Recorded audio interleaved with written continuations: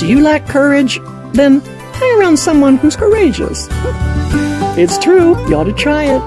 Hi, I'm Joni Eareckson Tada, and let me explain. I remember several years ago after I had my mastectomy for my breast cancer, my doctor implanted a catheter port in my chest wall.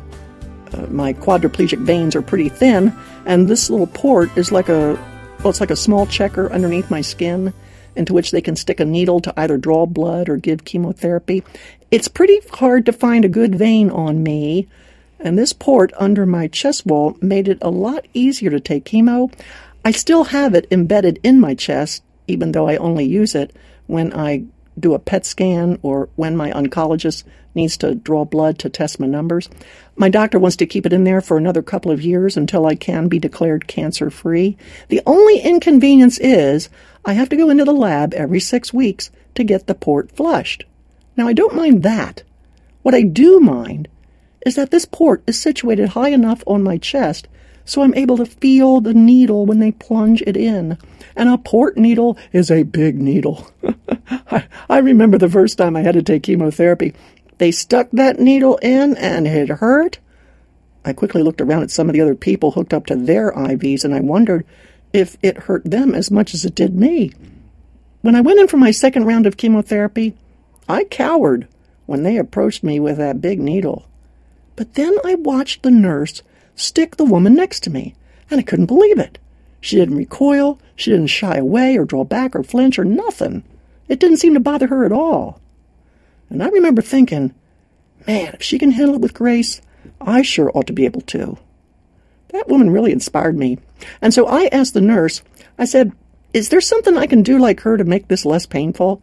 To which she replied, well, actually, Johnny, there is. Just take a deep breath right before I stick you, then let it out fully and quickly when I plunge the needle in. And you know what? It worked. I mean, I didn't feel anywhere near the pain I did before. And now, many months later, as well as many port flushes later, I am like that woman I first saw in the chemo clinic. I don't draw back, I don't flinch or anything.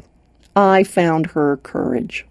You know, friend, I once heard someone say that human beings naturally lean toward cowardice and fear. And you hang around someone who's afraid, it'll breed fear. Spend time with someone who is cowardly, and you begin to feel timid and cowardly too. But if you spend some time with someone who's brave and courageous, guess what? Their courage will breed courage in you. And God knows this. He wrote the book on it.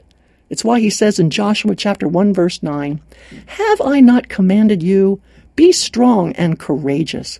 Do not tremble or be dismayed, for the Lord your God is with you wherever you go. God knows that when we are brave, we influence others to be brave.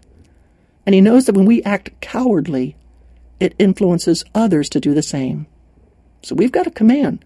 God commands us to be courageous, be strong, be brave. And we need to especially be courageous when others are observing the way we face our trials, cancer or whatever. And I've written about this in a booklet called Diagnosed with Breast Cancer. And the insights I know would be valuable to you no matter what trial you're battling. You don't have to have cancer. Just visit me today at johnnyandfriends.org and ask for your free copy of my cancer booklet. It's National Breast Cancer Awareness Month, so give my booklet to a friend you know who's battling this disease. Let me hear from you today at johnnyandfriends.org. And remember, the command is be courageous.